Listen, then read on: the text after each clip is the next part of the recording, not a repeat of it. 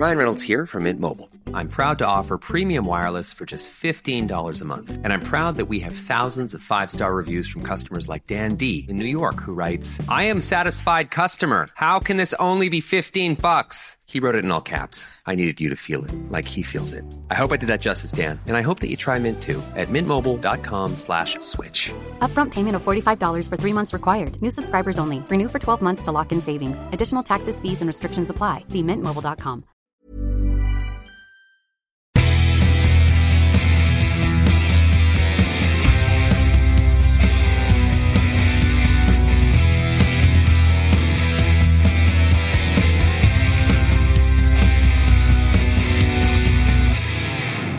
Hello and welcome to a brand new episode of An Earful Podcast. I'm your host, Matt Lunn, and I'm here with Matt Pearson. How's it going, mate? Hello, good. You weren't here for this episode.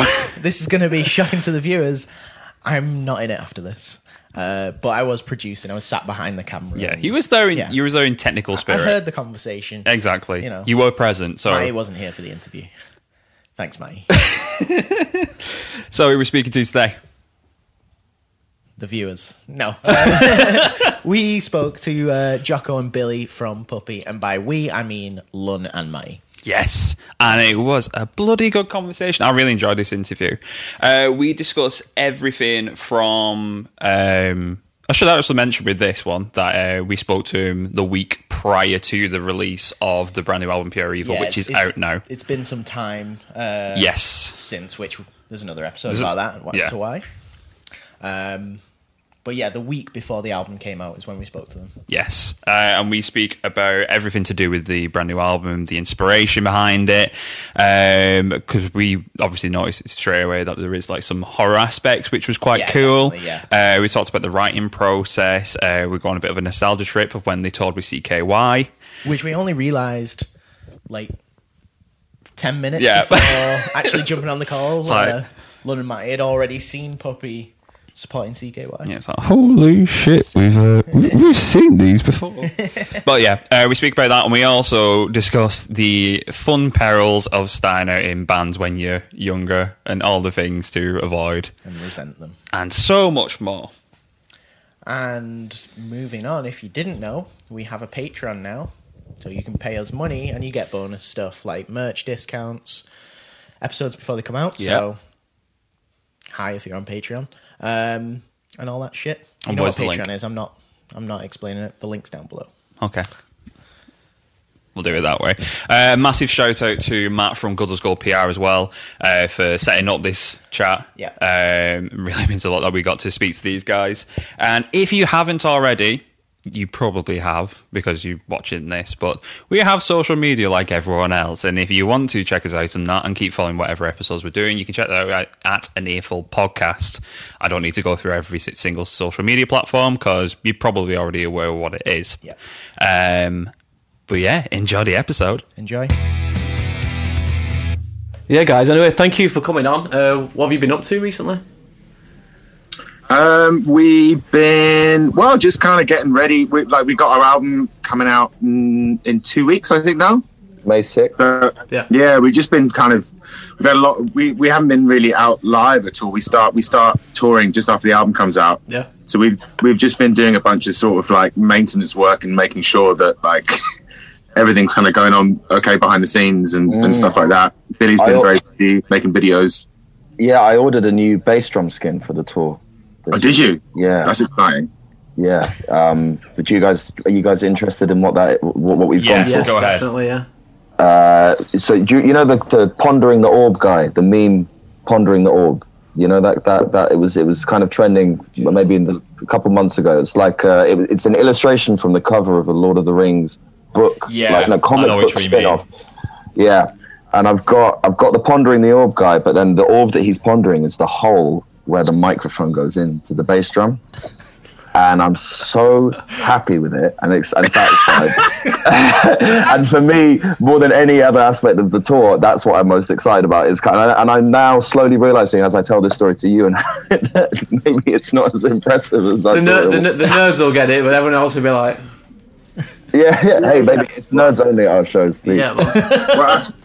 At one point, we were trying to convince Billy to get like a double kick, but like the old school like the Van Halen double kick of actually having 2 kick drums. Because the album's called Pure Evil, and we wanted like pure and evil on each kick drum. Nice. But Billy's only got 1 kick drum, so he could. That conversation sort of ended there.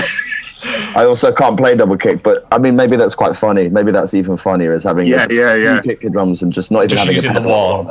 Yeah. It's like having like fake amps at like the back of the stage. You just have fake like 40 kick drums. Like Terry Bozzio's drum kit, and I'm just playing the hi-hat and the snare. That's all I have. Yeah. In fact, I think Weezer had on their last tour, they had however many letters there are on Weezer, 7 kick drums with a letter on each. No, they didn't. Standing up in front of the stage, which looked fucking incredible. Fucking awesome. I was going to say, if guitarists can do it with like empty cabs, then why the fuck not? Do you know what I mean? That's it, man. Yeah.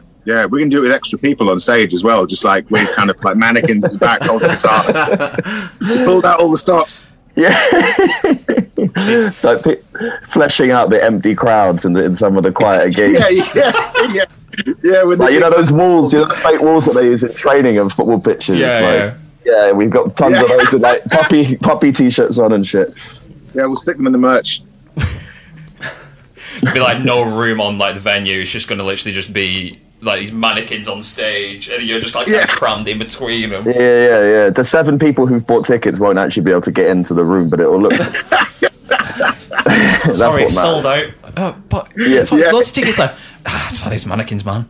Yeah, exactly. I mean, look in the room; it's clearly sold out, guys. Sorry.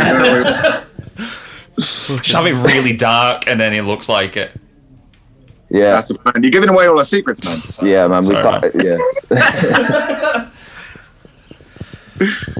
So we were reminded that we've actually seen you guys before live because you supported CKOY many moons ago. Yeah, 2017 was it? Fucking hell. I think it was. Yeah, we did. Yeah, that was like I think one of our earliest tours. Am I imagining that, Bill? I think it was our second support tour. We had a really good. Yeah, we had a lovely run. We did CKY, then we did Kvelertak straight afterwards, I think. That was really good. That fucked me 5 years ago now. Jesus Christ. Crazy. I remember seeing you guys like sort of like coming out at the time, and then I realised you were supporting CKY, so I thought I was sick. So kill 2 birds with 1 stone there. But how was it supporting CKY? Like they've always been my childhood like bands that I grew up with.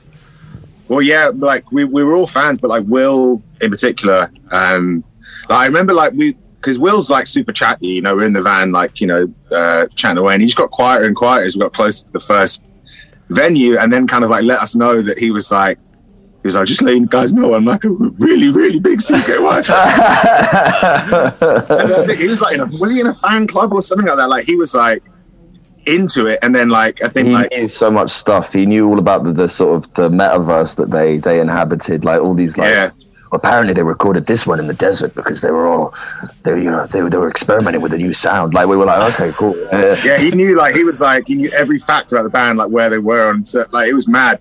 And then when we got there, like Chad, who was super nice, like came over and was like, hey, how you doing, guys? And like Will was just like standing there like, hey Chad, how you doing, buddy?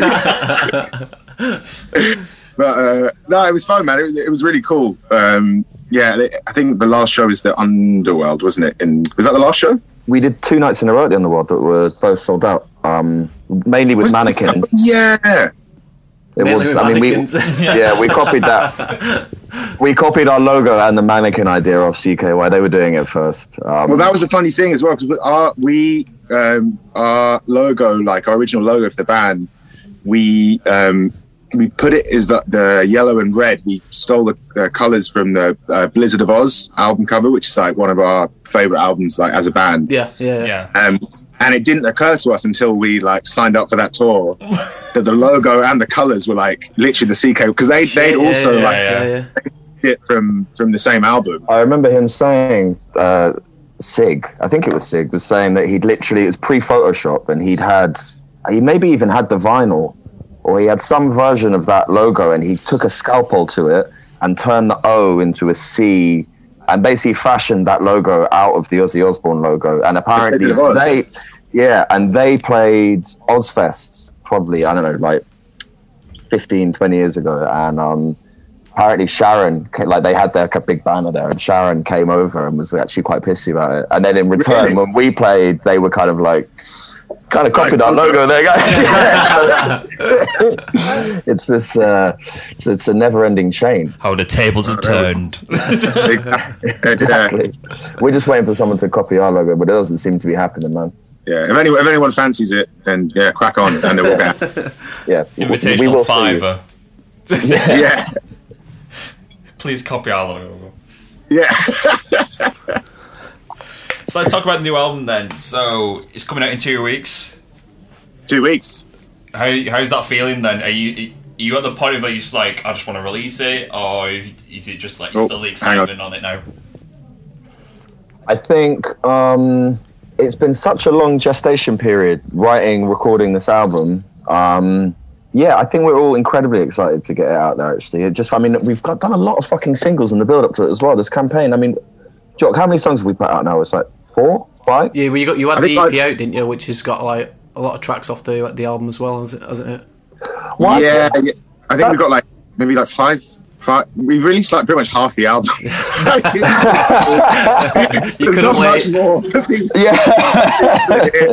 Like, What's weird? You want to hear the less good songs of the album that weren't singles? Yeah. Well, it's weird that a lot of streaming sites, or they arrange it as if it was an EP. We've had people messaging being like, "This EP is great, guys," but it isn't. It's just a collection of singles that will turn into an album once the actual album gets released. And as Jock says, the weaker songs are put alongside them. That's when you know you got real cooking with gas situation there. Yeah. No, like Billy said, it's I mean, for me personally, I think I find like so much work goes into every step of it. The writing of it, the recording, sitting and mixing the whole thing, that by the end I'm kind of burnt out, and also like just have to at that point, because I think with anyone, like any creative person, you always want to you could always keep going, you could always keep tinkering, and it's important to kind of let go. So like for me, when we finish an album, it takes me or an EP, it takes me like a year at least that I can listen to it again. Yeah. Because all you hear is the sort of stuff that you change or any of that. I think it's important to let go and let it have a life of its own. And then when I go back to it, for me, I find it way easier to move on to the next project, start writing a new bunch of songs. I'm like, cool, let's just focus on this. And then for me personally, when I go back to it later, it's like, oh, this is a really cool little postcard of where we were at. But I think the amount that you have to listen to your stuff when you're mixing it and mastering it and going through those, you can get a bit snowblind to it, and you just hear it so fucking much. I don't think I have any desire to listen to it. Actually, that's not true. I haven't listened to it in ages, and I guess we're going to be playing all those songs on tour, which is exciting. But yeah, man, it's a funny one. Yeah, I think the release will be quite cathartic. It will be I think it might be quite a galvanizing moment, especially just ahead of the tour. It'll be quite energizing. Because it does take on a life of its own. It's been, obviously the whole process for us doing this album was very different to previous ones, because we obviously were doing it during COVID. Yeah. We sort of turned our rehearsal studio into a recording studio and recorded the thing ourselves, which we'd never done before. So it was into that. Yeah, we just we basically bunkered down, just literally the three of us. There was no one around, we didn't have any external influence really. So then once the album was finished and we handed it in, then that kind of that circle of people who were listening to it sort of expanded, and that was helpful to get the support from them. And now, with the release, everyone gets to hear it. So it's it will be cool to have that open up to other people and have them have their favorite songs in the album and stuff like that, because we've been so in it, so living it for so long. It's or at least the song that they dislike the least. Yeah, exactly. Yeah. What's the least worst song on the album, guys? That's the great stage banter. I mean, that's the thing with demoitis, isn't it? When you work too long on something, it then becomes this like meticulous process of trying to like fine comb everything, and it just doesn't need it. Nah, it's 100%. Like, and I think what's really useful about having a producer working with you is that could like, it's good to have a sounding board in that respect. Someone who's like, you know, guys, honestly, like this works or this doesn't work. We tend to overthink stuff a lot, I think. So this time around, doing it entirely ourselves had lots of benefits, but I think that was one of the things that was different for us. We didn't have anyone else there kind of saying like, right, stop recording. Like, you've added 50 guitars to this track, you should stop now. We didn't have anyone kind of doing that. So yeah, you end up with fucking 50 guitar tracks or whatever. But yeah, I think it's the album like really took shape, I think, because of the situation that we were in. Like, I think previously, again, it's easy to look back on albums and go like, oh, well, you know, the reason that sounds like that is because of the stuff that led up to it. And even with as much planning and foresight as you can put into something, there's still just external influences that sort of like create whatever that body of work is. And for us, it was, doing it in the middle of this vacuum in a pandemic where we didn't know if anyone was going to hear the album. We didn't know if we were going to play live again, anything like that. Like, it really became just like a bit of the process of going in and sending songs to each other and recording songs became just a bit of a kind of like lifeline between the three of us to like have a bit of purpose and a bit of something to concentrate on and whilst everything else is going to shit. I think as well, like full context there, like we produced the album ourselves. And Jock actually got quite nifty at some level of engineering, right? I mean, other than the drums, I think you did engineer it yourself, right? Oh yeah, drums are too complicated. We had to get someone else to engineer the drums and play the drums. I wasn't up to doing that. We got a special technician to do proper drumming. But I think that totally shaped how the album came together, because time, you've said this before, Jock, but like time and money weren't quite the same considerations. I think traditionally we've been in studios where you've got 4 days. Yeah. And you've got to track 12 songs or whatever. And that definitely, I mean, it's quite fun to work like that, and it's quite quick, and that probably inflects like how you perform and how I think takes shape. But actually, when you don't have that kind of consideration, then you're able to be a bit more playful with things and maybe record stuff that you even like we for the first time on this album recorded stuff that we weren't really sure we even wanted to use. And we're kind of like, oh shit, we could try doing that and see how it takes shape. And actually, there are a lot of things that we were like, fuck, I'm not sure if that's working. And there are a lot of other things we were like, well, I never thought that would have come together in that way. But yeah, I think that's definitely a product of the context of making this album, how we did. Did you find yourself going to obviously external sources and other people just for reference as well? Because I know you said usually you have the producer there to sort of bounce off who's hearing it with fresh ears for the first time. So you're just going out and checking it with different people and just seeing what the vibes are from, just keeping it within the circle. Literally it was the three of us, man. Like we I don't even know if it was a conscious decision, but it just kind of came about that way. Like, you know, we're all really tight as friends, not as musicians. We're all musicians, but tight as friends. It's always the case. But yeah, it was like I said, that process became like just a way to kind of like reconnect with. Because I think up until the end of 2019, which we literally came off our last tour at the end of 2019, and from 2017, I think, which is when the band first got signed, you were on a bit of a mad like schedule, like, you know, touring and recording and writing. You're trying to squeeze everything in, and you're aware of this sort of like it's a bit of a, you got to finish this now because then the festival will be here, and you got to have the first single up for the festival, and you know what I mean, all that stuff. Yeah. Well, I remember. Do you remember, Jock? We played Glastonbury, or I should probably footnote that by saying we played the Earache stage at Glastonbury, which was a train carriage suspended from a crane at about 4 o'clock in the morning. So like 12 people on MDMA. I was one of the 12 people on MDMA as well. That was by far the worst show we've ever played, because we got there like we drove all day. There was a lot of there was a lot of traffic. Also, actually, we rented a van that only had 3 seats in the front, and with the driver, can't drive, so we had to take it in turns and sitting in the back of the van, which didn't have windows, and you were literally in with the gear. Hot. Oh shit! Just sliding all over the place inside. I remember at one point, literally one of the funniest. I completely forgot about this until just now, but one of the funniest images ever was opening we stopped at a service station, opening the doors of this van. It was a sweltering day, and Billy was just there in his pants, like nearly plastered,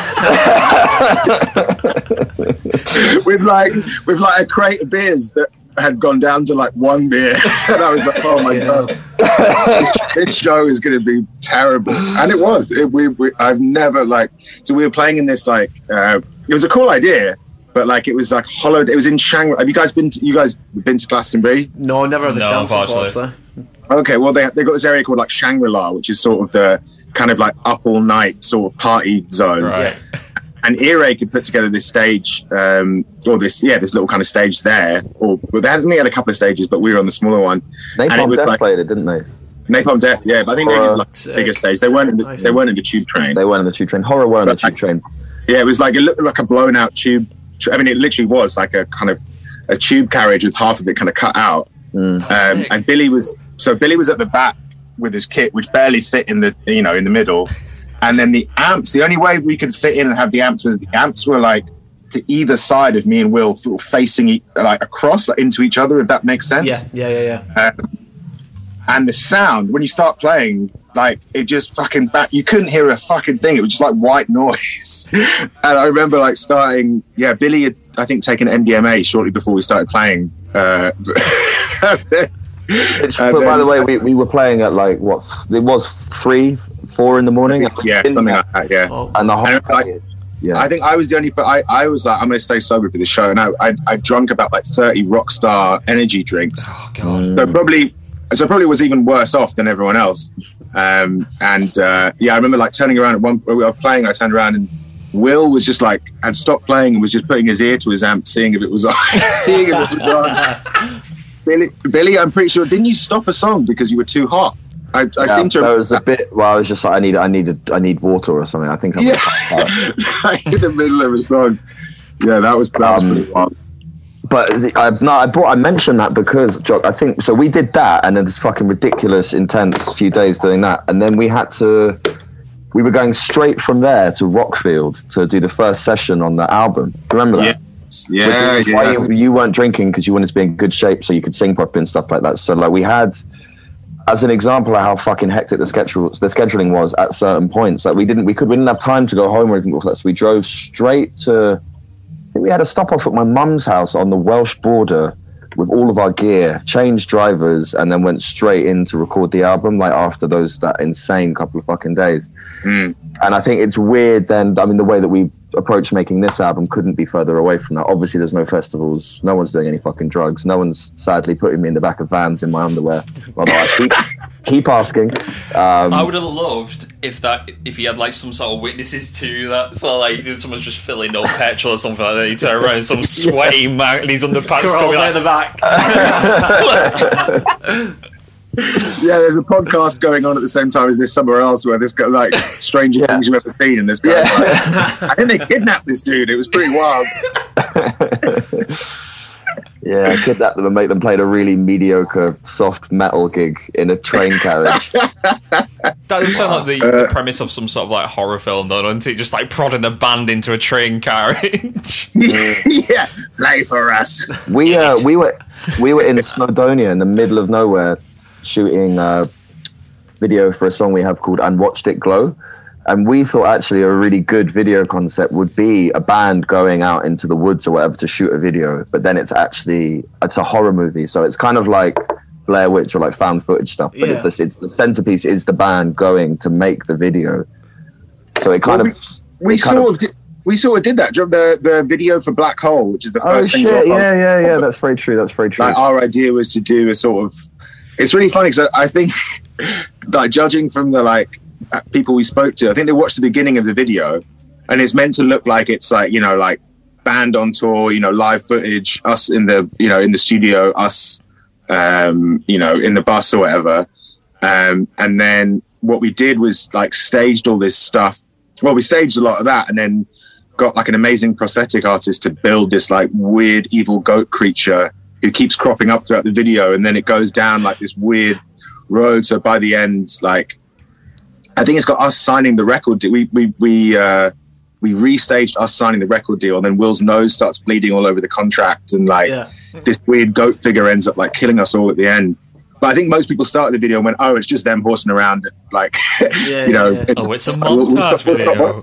Yeah, exactly. Yeah. No one saw it through to the spooky conclusion. Yeah, we'd like put so much effort into this video that like no one saw. That's kind of the story of the band, I guess. That's usually the way it happens. So going back to, you mentioned and watched It Glow as well, the music video. So yeah, I watched that. It's fucking cool. I got proper Wicker Man vibes from it. I don't know if you was like going for that sort of vibe, but especially towards the end as well. Like throughout, it was like proper English folk horror vibes. Yeah, I guess, folk horror is definitely, I mean, it's so on brand, isn't it, with metal and with heavy music anyway. And I think that's definitely part of our universe. I think we wanted to do something like that, and just kind of make it a bit fucking ridiculous and a bit weird. I don't know how we ended up with a fucking bunny suit and Jock dressed up as a knight. And who else is in it? And the alien. It was literally like throwing darts at like an ideas board. Yeah. The bunny suit will be set on fire. Okay, cool. Yeah, let's do that. It's like the stuff that the precog shout out in Minority Report. You know, like balcony, elbow, knife. You know, knife, fire, killing suit. Get that down. It's a good idea. Literally. We wrote the shot list on it. It was carved onto a little wooden ball that was shot out of this machine, and we. Exactly. That was a fun couple of days. So do you guys take like a bit of influence from horror? Are you horror fans yourselves? I think like.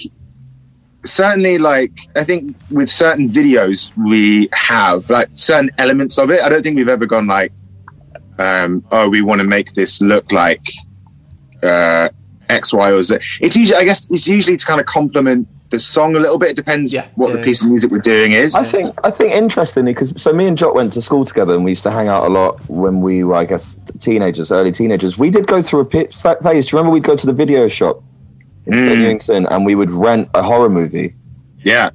Like, I remember watching The Ring on TV and kind of enjoying how fucking terrifying it was. And we started doing that as a regular thing. I remember we watched like the Texas Chainsaw Massacre. I remember renting. I think is that when you're that age, like just before you kind of like are old enough to like maybe like start like drinking or go, like the kind of like the gnarliest cool thing you can do is like watching like an 18 rated movie. Do you know what I mean?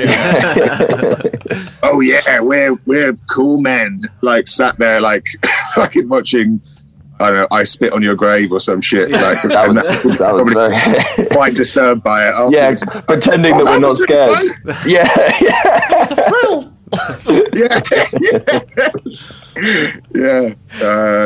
But not like we know people who are like super into horror. Like I don't think we would class ourselves as that. Like, but I think with some of the music, that with heavy music horror, there's kind of like a crossover, I suppose. And like, certainly like lyrically sometimes. I definitely think that movies in general definitely inform a lot of how we put stuff together, whether it's artwork or even songs, maybe. Not specific things in terms of how they might influence lyrics or anything, but just in terms of the scope and like just giving something a bit of a narrative and kind of tying it in with some kind of aesthetic time or place. Yeah. I think movies are always definitely really important for us in terms of how we think about stuff.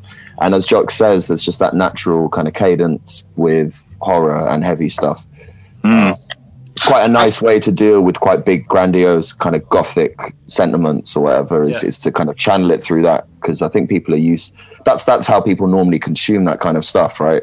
Is through movies and horror like that. Sorry, Jock, go on.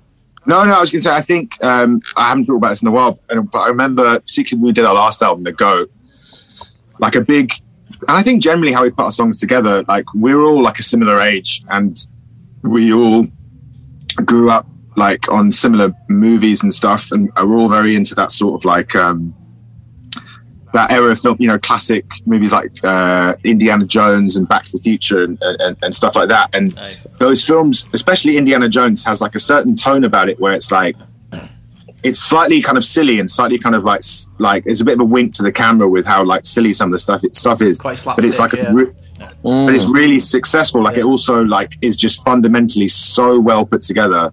All the beats are in the right place. Like, and it's kind of, I think what we really like about those things is like they're kind of designed to be enjoyed by everyone. But then also, if you're a bit of a geek about it, you can go in kind of deeper and realize that this is stuff that's made by people who really know their shit. You know, it's not like lowest common denominator, but it's still popcorn. And I think that was kind of one of the influences when we were kind of like writing songs and put them together. Like we always wanted to make music. And I think that's why, you know, for example, we don't at all. We don't have heavy vocals in the music. We always wanted it to like succeed on the same levels as like, you know, like a David Bowie song or like, you know, a Beatles song. We always wanted it to have like choruses that people could sing along with and stuff and have it be, just like kind of quite easily accessible. But then when you maybe like scratch beneath the surface, hopefully there's like quite a lot going on. And, you know, it's not like we're putting something together that's just designed to be like whatever's popular at the time. It's like our version of what pop music should be. We've tried to do stuff that is whatever's popular at the time, but no one liked it. We can't do that. We're not good enough to do that. So we've settled for this version of that. Yeah. I think that's the thing with all artists where I know me and you have had a personal experience with this where you try and force yourself to write to something that's more popular and more suited and it just doesn't work because your brain doesn't form that way. Like your writing style is to yourself like your own authentic thing. So when you're trying to push away from that, you just naturally just like, no, I don't want to do that. Yeah, it's funny, man. I think like going into this album, I remember that we did like there was a kind of like aborted session that we did for some early songs, where I'd kind of like tried to nudge things in a certain direction, which just didn't work. It didn't sound like us. And I think what's funny is that the album we ended up with, Pure Evil, is probably the most like disparate and diverse body of work we've ever put out. But they all feel genuine. It all feels like it comes from the right place. And I think like when we tried consciously to kind of like push something in a new direction, as it were, it didn't feel, it was still like, you know, we could still put together a song, you know, it sounds like kind of finished song and it's, you know, it's all right, but it didn't feel like us. We weren't kind of like, you know, to sound really naff. We weren't really like telling our story or our version of, I think whenever anything is any art is sort of valuable, it's when it comes from a place of honesty, because then it comes from a place that no one else can really come from. You know, it's got a unique sort of identity to it. Yeah, well, this like listening through the album as well, just before we came on, you could tell it's got a lot of like dynamic contrast to it as well. So you've got tracks like Dear John, which is just the instrumental all the way through, and then Hear My Word, and yeah, like Dear John was just a nice break in between, just right in the middle of the album as well. Was that just something that came in while you was recording the album? You just thought this would like fit perfectly, like right in the middle. Well, I'll talk about it. We were discussing whether or not to really talk about this, but it was basic. So me and Billy lost a close friend before, like, I think shortly before we started writing this album. Right. And I was asked by the family to like play a bit of music at his funeral. Oh, lovely. So Dear John was sort of written with that in mind. And we always, I think, wanted to sort of like dedicate the album to our friend. So yeah, that was kind of how the piece of music came about, and it felt really kind of important to us and special. Yeah. It also kind of like, I think, served that purpose of being just like a kind of like a nice, quiet moment on the album. And like I said, I think because of the way it came about, it always felt like just a nice sentiment. Yeah, it was always something that we definitely wanted to put in there. It kind of like informed the mood, I think, of everything. Yeah, I think also just sort of tonally in terms of the shape that it takes, it's really useful to have things like that on an album in terms of creating narrative. I don't mean the narrative of how the song itself was written, but just in terms of the texture of the actual album. It's kind of, I don't know, I sometimes think about like putting together like a bit like an album, I guess, or an EP or whatever, is it's kind of like editing video or something like that. And you're kind of telling a story, and there's meant to be some kind of light and shade, right, Jock? Like some dynamics, I guess, and that stuff. Ryan Reynolds here from Mint Mobile with a message for everyone paying big wireless way too much. Please, for the love of everything good in this world, stop. With Mint, you can get premium wireless for just $15 a month. Of course, if you enjoy overpaying, no judgments, but that's weird. Okay, one judgment. Anyway, give it a try at mintmobile.com/switch. Upfront payment of $45 for 3 months required. New subscribers only. Renew for 12 months to lock in savings. Additional taxes, fees, and restrictions apply. See mintmobile.com.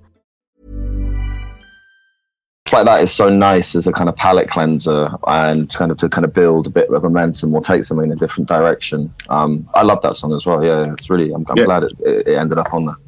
Yeah, but I think that, I've said it before, but Billy was really good at that. I think because of the way we recorded the album, because it was all sort of done with just like the circle of just the three of us, we were able to kind of like, explore a lot more ideas and go down a lot of kind of creative rabbit holes. And then Billy was very good at having like a bit more of a zooming out a bit more and being able to kind of like put something together that kind of made sense. I think one of the big things for us kind of writing this and putting it together was sort of letting go a little bit, because I think sometimes you can worry too much about like I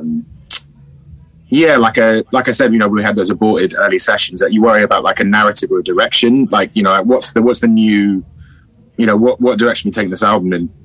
And then I think having the time and space that we had to do it allowed us to just live in each song and write and follow it to its logical conclusion, and have enough faith that because we were doing it and it was all coming from us and coming from the same place, that there would be a link. You know what I mean?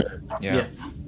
I think that's the thing with some of the releases that have come from lockdown and these like miserable 2 years we've had. There's something about artist releases where there's this sort of natural realism to it, where they're just birds.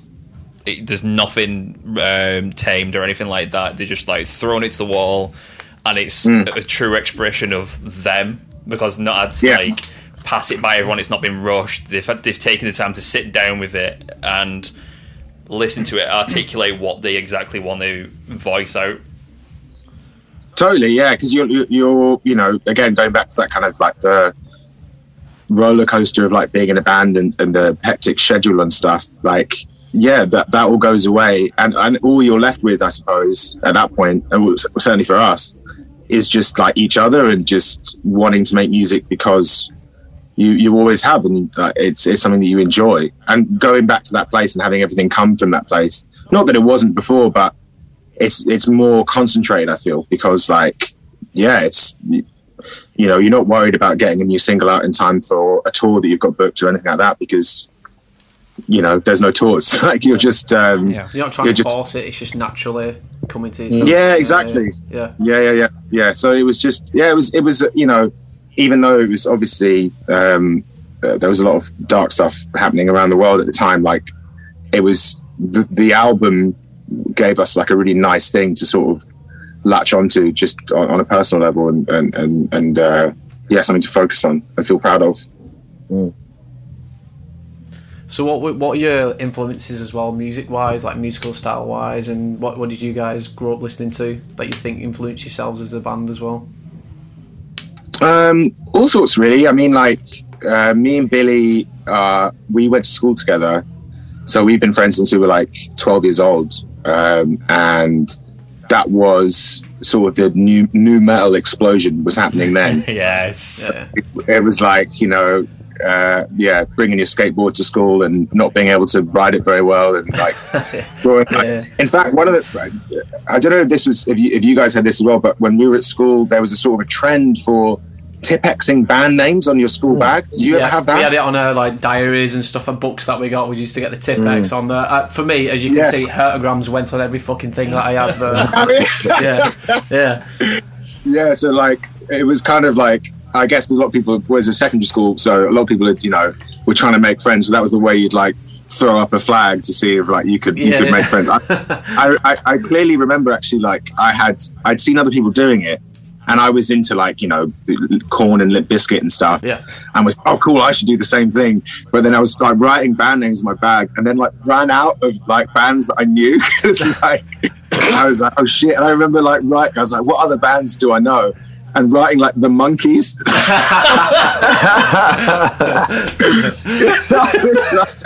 Fucking hell. It's such a weird. Well, they're a band. And there's a bit of space there. Like, it's such a weird bit of like tribalism.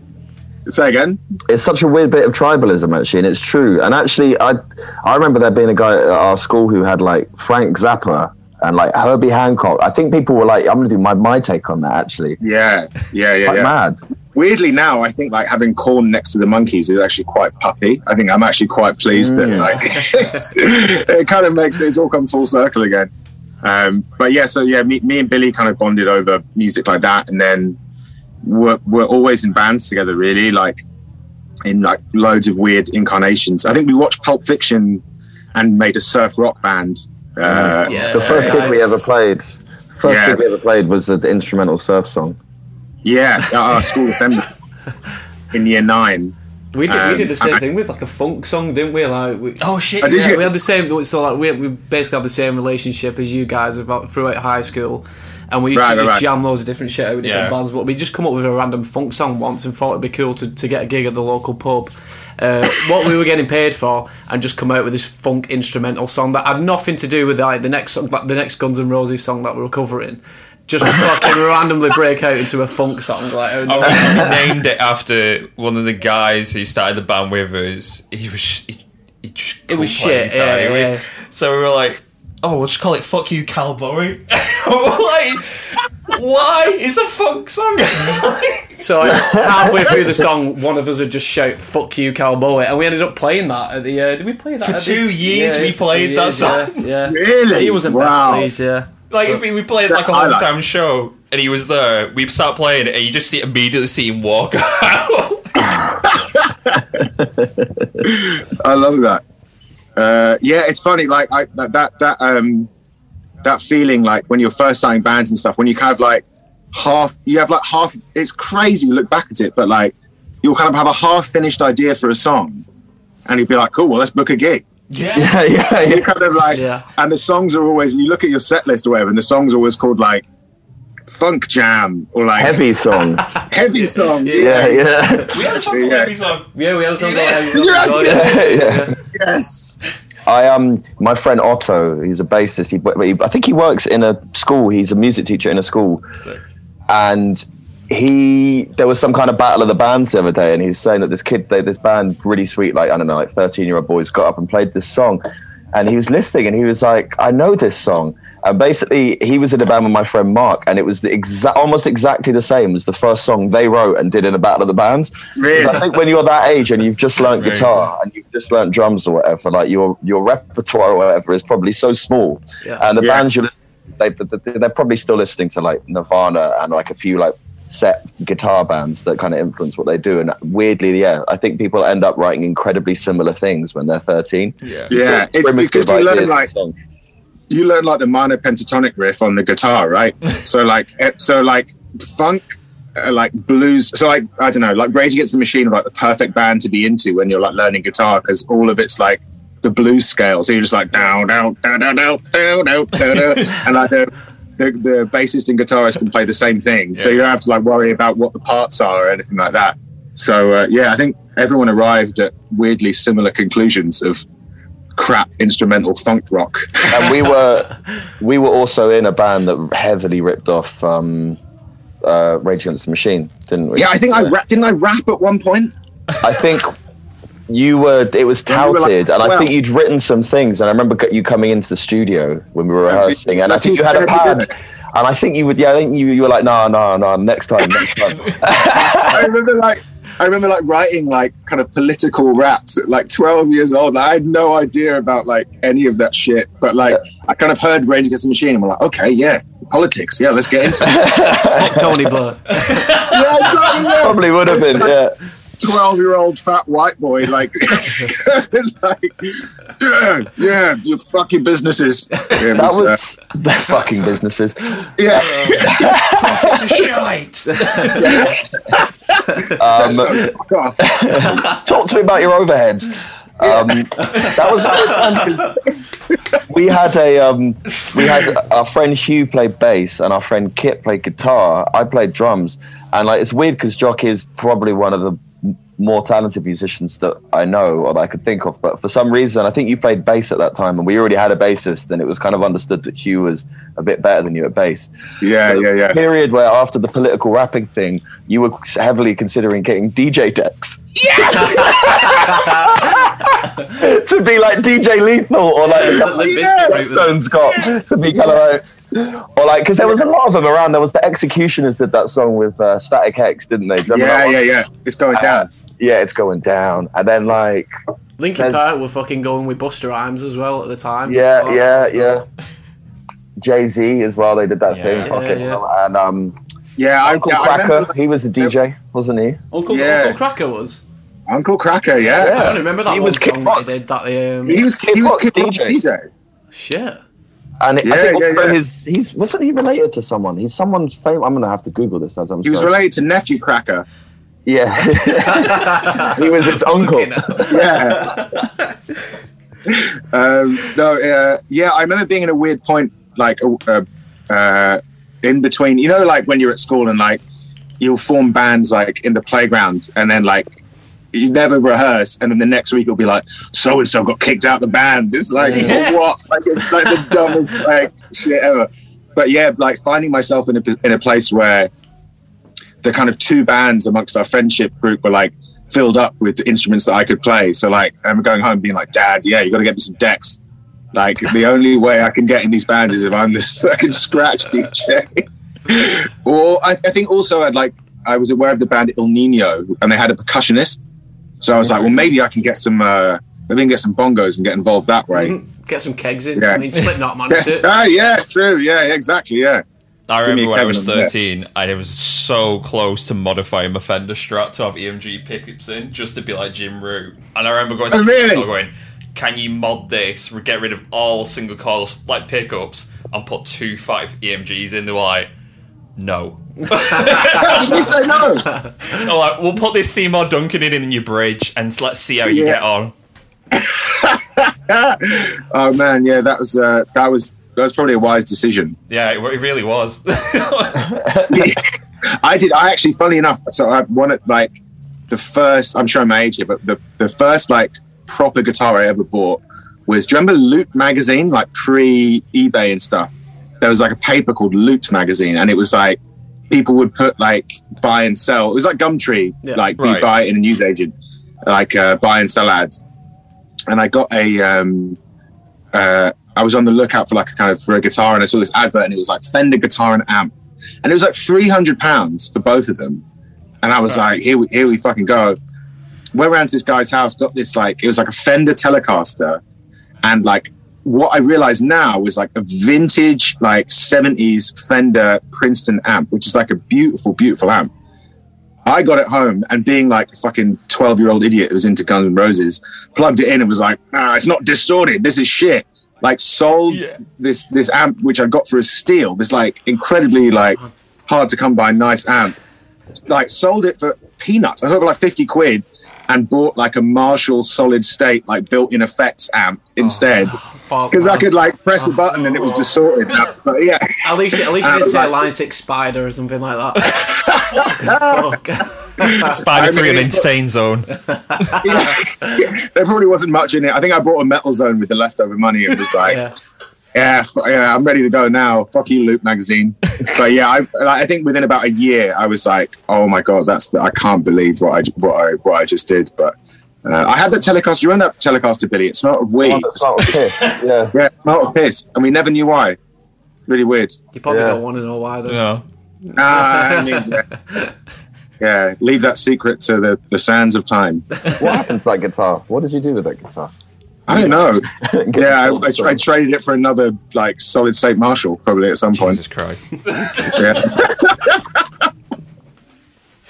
I don't think you could ever trade that period of you being a musician for anything, because it's so like genuine, because you're just trying to like learn everything. Like I remember like discovering Drop D and I was like, what is this? I can tune down a string. Like it's beating tones. Yeah, exactly. Yeah, and suddenly you're like the best guitarist in the world. You're like, I'm a professional musician now. I'm a 12-year-old boy who's clearly a child genius and is going to be a I remember going to school. I was like, to my mate, I was like, check out this. I've discovered it. Yeah. I went, mate, let's fucking Drop D. Yeah. You think of the first person to think of all this shit. I think what's so nice is like that. Yeah, it's like it's so earnest, and you're like, you have these like really like intense, like me and Billy having intense discussions about being like, no man, we need to go in like, you know, more of a surf rock direction. Like it's really important, and like having like a rouse about it and shit like that. And like, I don't know. The thing about the surf rock thing is that the political rapping never really took off and never happened. And so as a result, we never had a singer or a frontman in anything that we did. And we were like, what can cater to the lack of a singer? And we were like, fucking surf music, man. They never had singers. It's fine. And we basically shaped our whole creative output around the idea that we were all too scared to sing and didn't have enough friends to actually get someone who would do a good job at singing. Yeah, for sure. I don't think we ever had like a proper singer at any point with our like high school bands. Like we used to get one for a month and they were like, fuck this. Like you guys are too intense about this. So we played shows and it was like, I remember we played a pub show like around here, and I think pretty sure they paid us in soft drinks because we had like no aspect on like how to get paid for a gig, and our singer had left the day before, so we played an entire 2-hour set with no singer. Instrumental. 2-hour set. Yeah. We just go like, well, like, fuck it, we'll just play wherever. Meanwhile, you've got the punters in the pub going, play Wonderwall, like all this sort of shit. We was like, fuck that, we're playing Guns N' Roses and like Sliver by Velvet Revolver and all that sort of shit. Like. That was a banger, wasn't it? Yeah. Great riff. Yeah. But you didn't have a singer to go, in the riff. You know, it has that. It's like a weird like karaoke band. Yeah. That's a funny place to be. We never really, like, to be honest, like we didn't really play that many gigs. Like I think we had like one gig in a pub. We played at Lark in the Park, that pub in Lark in the Park, yeah, where we did like a Faces cover and stuff. I think like a Led Zeppelin cover. We covered Rock and Roll by Led Zeppelin. Nice. Yeah. We played at some weird squat in central London as well. Do you remember that? I was so excited. It became such a huge thing. And I think it was like the start of the party that was probably, I don't know what the fuck we were doing playing that. We were like 15 and there was people doing quite heavy drugs in that spot. There were just people sat around doing heroin and we're like, there were these like 15-year-old boys like, who's ready to rock?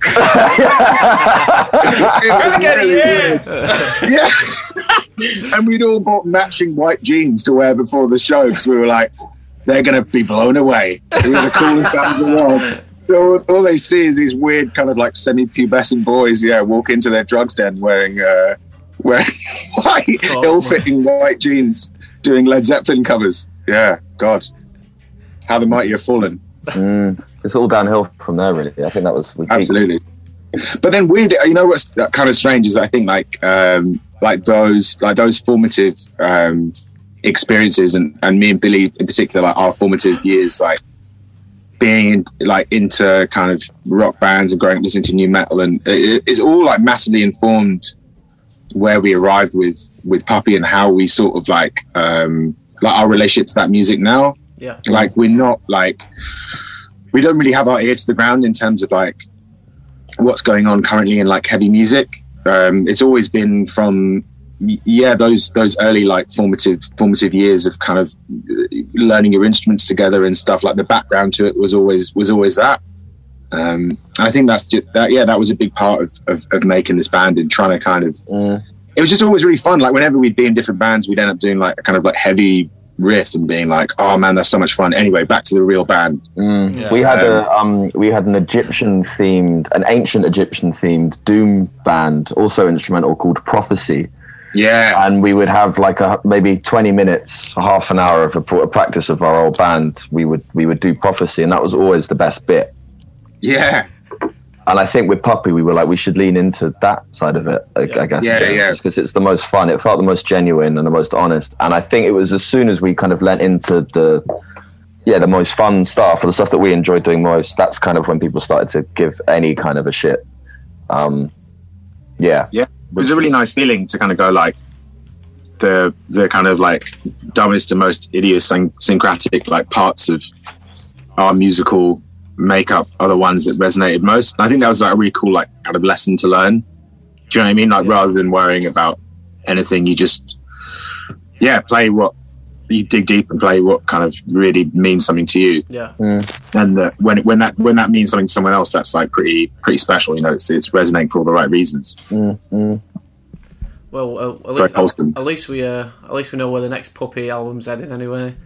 We're going to surf rock with a bit of rap in there, and ancient Egyptian theme, and maybe some white jeans every so often in there, a couple music videos. Oh, please let it happen. Sounds fucking amazing. I'm game for that. Yeah, don't forget the DJ as well. We'll get Uncle Kraken to guest. I can finally afford DJ decks now. Now that I'm a man in my 30s, finally pulled the trigger. Scratch decks I've wanted this whole time. Childhood dream. Just like, look at this. It'd be funny if it was CDJs actually, like a worse version, like played off like an iPod. That would be cool. An iPod Nano from like 2008 or somewhere. Yeah, one CDJ on like a little like drum stool, just like on the stage. Only have 32 gigs worth of songs, and then every now and then you have to sacrifice some of your favourite tunes to put more on. That was so hard. I've just switched mid-show. They were the hardest things in life. Like when you're that age, you were just like, I really like that album, but I need this new music. Yeah. I remember I thought I could get around it. I remember having this revelation where I think I bought, was it like maybe the second Mars Volta album or something, or the third, where it had like, there weren't many songs, but each one was like 10 minutes long. And I remember like... Francis the Mute. Yeah, I believe it was Francis the Mute, yeah. And I remember like, I had pre-iPod, I had the first phone that had, I think it was like a Motorola phone that had like iTunes on it. And it said like you can have 100 songs on the phone. And I was like, amazing. So I thought I could like kind of like swerve around it by putting 100 songs that were all like 10 minutes long. So I was like, well, I got you. These are 100 songs. Doesn't matter how long those songs are. And of course it didn't work. I think I just had Francis the Mute on there, and that was the entire album's worth of music. Yeah, I listened to that album pretty intensely. So you guys have been championed by Daniel P. Choir.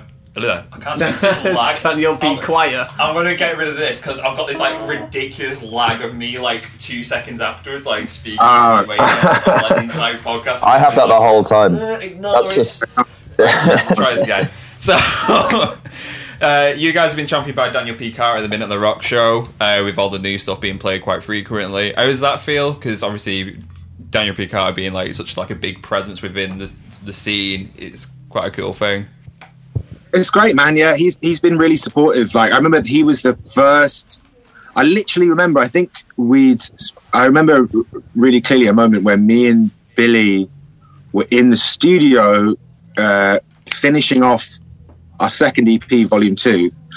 We'd already put out our first song off that, which is called Entombed, which ended up we re-recorded it for the Goat, and we put that out. I think just on Bandcamp or something like that, and getting an email saying that Dan Carter, or like a notification of some kind saying Dan Carter had played it on Radio 1, which to us was like the maddest shit ever. And we were just, I was just like fucking, I remember like high-fiving. And since then he's been really supportive, man. I mean, like, you know, he's a big figure in heavy music, like, and it's really cool to have him like championing, you know, bands like ours alongside. I mean, the guests he has on his show were like fucking Maynard James Keenan and shit like that. So it's very humbling to have him say, like, you know, after that chat with, you know, fucking Tony Iommi, here's the new single from Puppy. It's like pretty good company. Sick. Should we go on to the segment? Yeah, let's do it. We've just got rid of our what's your favourite scary movie? Yeah. So we just got the one now. So Okay, yeah. So we have a recurring segment every episode, which is, what is your pet peeve? What pisses you off the most in life, and it can be the pettiest thing ever. As it says pet peeve, What pisses so... me off? Jock. Yeah, Billy. Yeah. What pisses us off the most? As a band, collectively or individually? No, just like, yeah, individually, but like anything. So we've had like slow walkers, people that eat too loud, or like, yeah, just all sorts of things we've had. I mean, load in when you get to a venue and it's upstairs and there's no lift. That's pretty bad. Yeah. Yeah. That's the worst feeling in the world. Like, you're so tired, you've driven for like 8 hours to get to like to play a basement. Oh no, not the basement, it wouldn't matter. But like, yeah, play like some venue in, I don't know, wherever. Third And floor. you get out of the car and then realise they're like, yes, the load-in is just this way. And you've got like a fucking like 8x10 cab. You've got to take up like 2 flight of stairs. That's pretty bad. I think keeping it on a tour-based theme, this is a bit pathetic of me, but sometimes you get a sound guy or sound person who will sort of, they're obviously trying to do their best. I can imagine it's quite stressful. Like, bands turned up, you don't know who the fuck they are, you're trying to figure out what the levels are and how to get it not sounding terrible. But sometimes sound people will sort of suggest you play things differently. Have you had that job? People have been to job like, could you maybe sing a little bit louder? Yeah. And people will be like, could you drum quieter to me? Or people will be like, well, you shouldn't be using that pedal because the tone's weird. Maybe you should try using this one. And it's like, man, come on, this isn't the first time we've done this. Billy gets it a lot. Like, Billy, like, to be fair, Bill, like, Billy's the loudest drummer in the world. And like, I mean, to that, we've had to change rehearsal room a couple of times, right? Because like, we've been playing in the PA, we can't hear what the PA's maxed out. But yeah, so Billy's had it a couple of times with sound engineers asking him to play quieter, which is obviously not going to happen. Yeah. And then as a result, yeah, they've been like, can you sing? I think it just asked me to sing better generally before. It's been like pretty rough. Yeah. We had it. We played. We were doing some shows. I think we were supporting Monster Magnet around Europe, and we were playing some shows in Germany. There were quite a lot of shows in Germany, and I remember there was a guy that came up to our merch table. Like, we'd done our show, and you know how it is. Like, you stand at the merch table after the gig. You know, no one's probably going to come up. Everyone's there to see the main band, blah blah. We hang out, and this man came up, and he was like, I enjoyed your the beginning of your show. I'd never heard your band before, but at the beginning of your show, you started playing a riff, and it was nice, and it was heavy, and I enjoyed it. But then you started singing, and it reminded me of a woman's voice, and I did not like it at all. And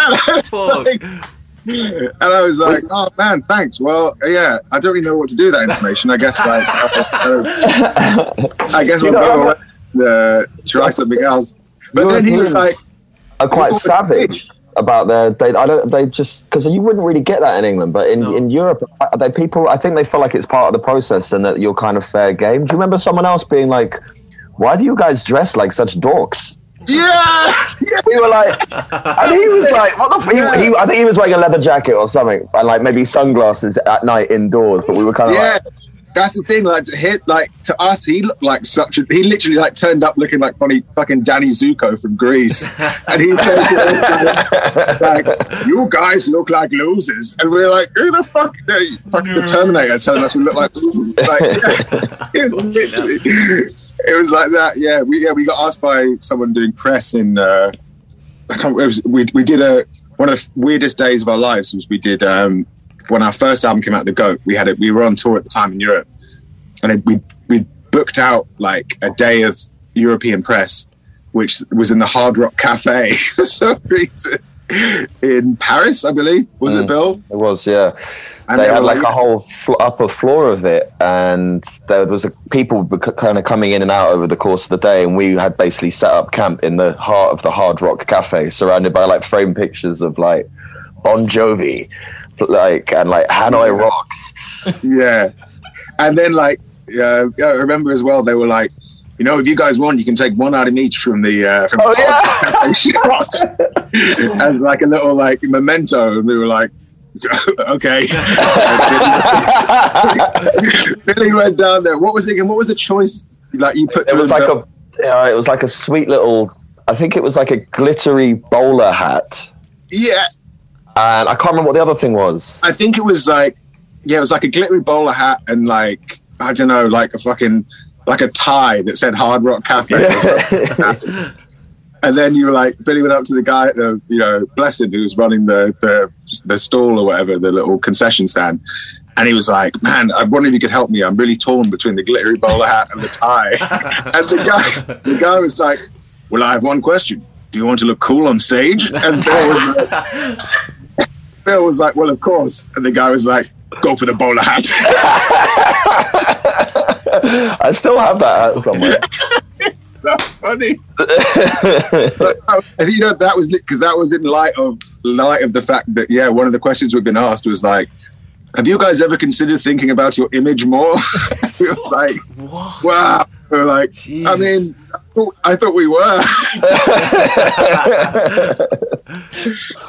Yeah, pretty. But do you know what? That's not a pet hate, because I actually quite enjoy those situations because they are quite amusing and you do remember them and you kind of talk about them for a while. And even at the time, you're not really angry. You're just we were just laughing. It is quite funny. In fact, I welcome those situations. Yeah. We were very drunk, I think, by that point, and we just like burst out laughing. What do I say to that? Oh, that's amazing. So, have you got any other pet peeves? If you're quite fond of that one. Oh gosh, I don't know. What's band related then? Is there like everyday stuff that really like grates you? Going into when this is like kind of like a home, when you go into the if you live in a shared house of any kind and you go into the toilet and someone's left like an empty cardboard thing of the loo roll there. You know what I mean? Staying on that theme. Just take it with you. Just take it with you, man. On that theme, when someone has gone to the trouble of putting a new toilet roll thing in the holder, but the wrong way around. Yeah. Oh, yeah, when it's around the back. Oh. I will, even if I'm in a public toilet, I will have to amend that. Or take the entire system off the wall. Smashing it to pieces, yeah. Let me just fix this issue real quick. Also, I needed to fix it. Yeah. Yeah, like men weeing on seat, like men not lifting the seat when they wee is. I think that's. I agree with that. Adult is fucking insane to me. Yeah, definitely. Yeah, that's bad.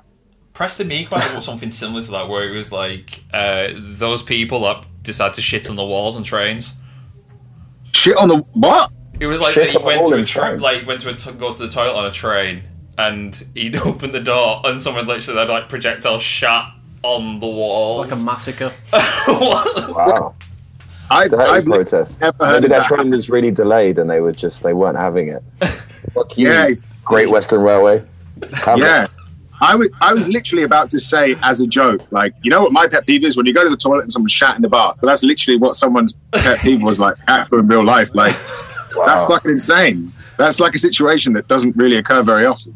No, it's just like, how does that even happen? I mean, like, how does shit end up on the wall, especially when it's facing downwards? Like, yeah, that's like saying like my pet peeve is when your hot air balloon gets caught on the fucking Mount Rushmore cliffs or something like that. Wait, what? Sorry, that was very annoying though. To be fair, that was annoying. Yeah. That was annoying when it happened to us. Wow. Yeah, I wish ours was as cool as that. I wish ours was as cool as shitting on a wall. We can make it happen, baby. We're going on tour soon. Yeah. Look out. Absolutely. Jeez. I'm caught off guard.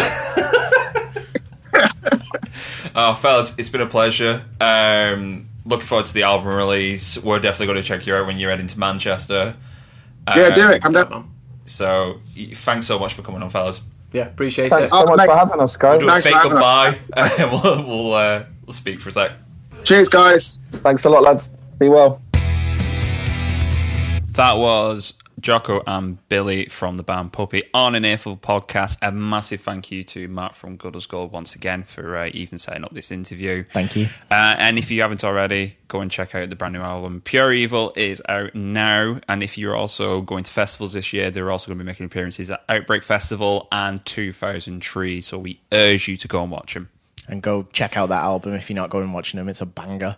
If you didn't know, we have a Patreon.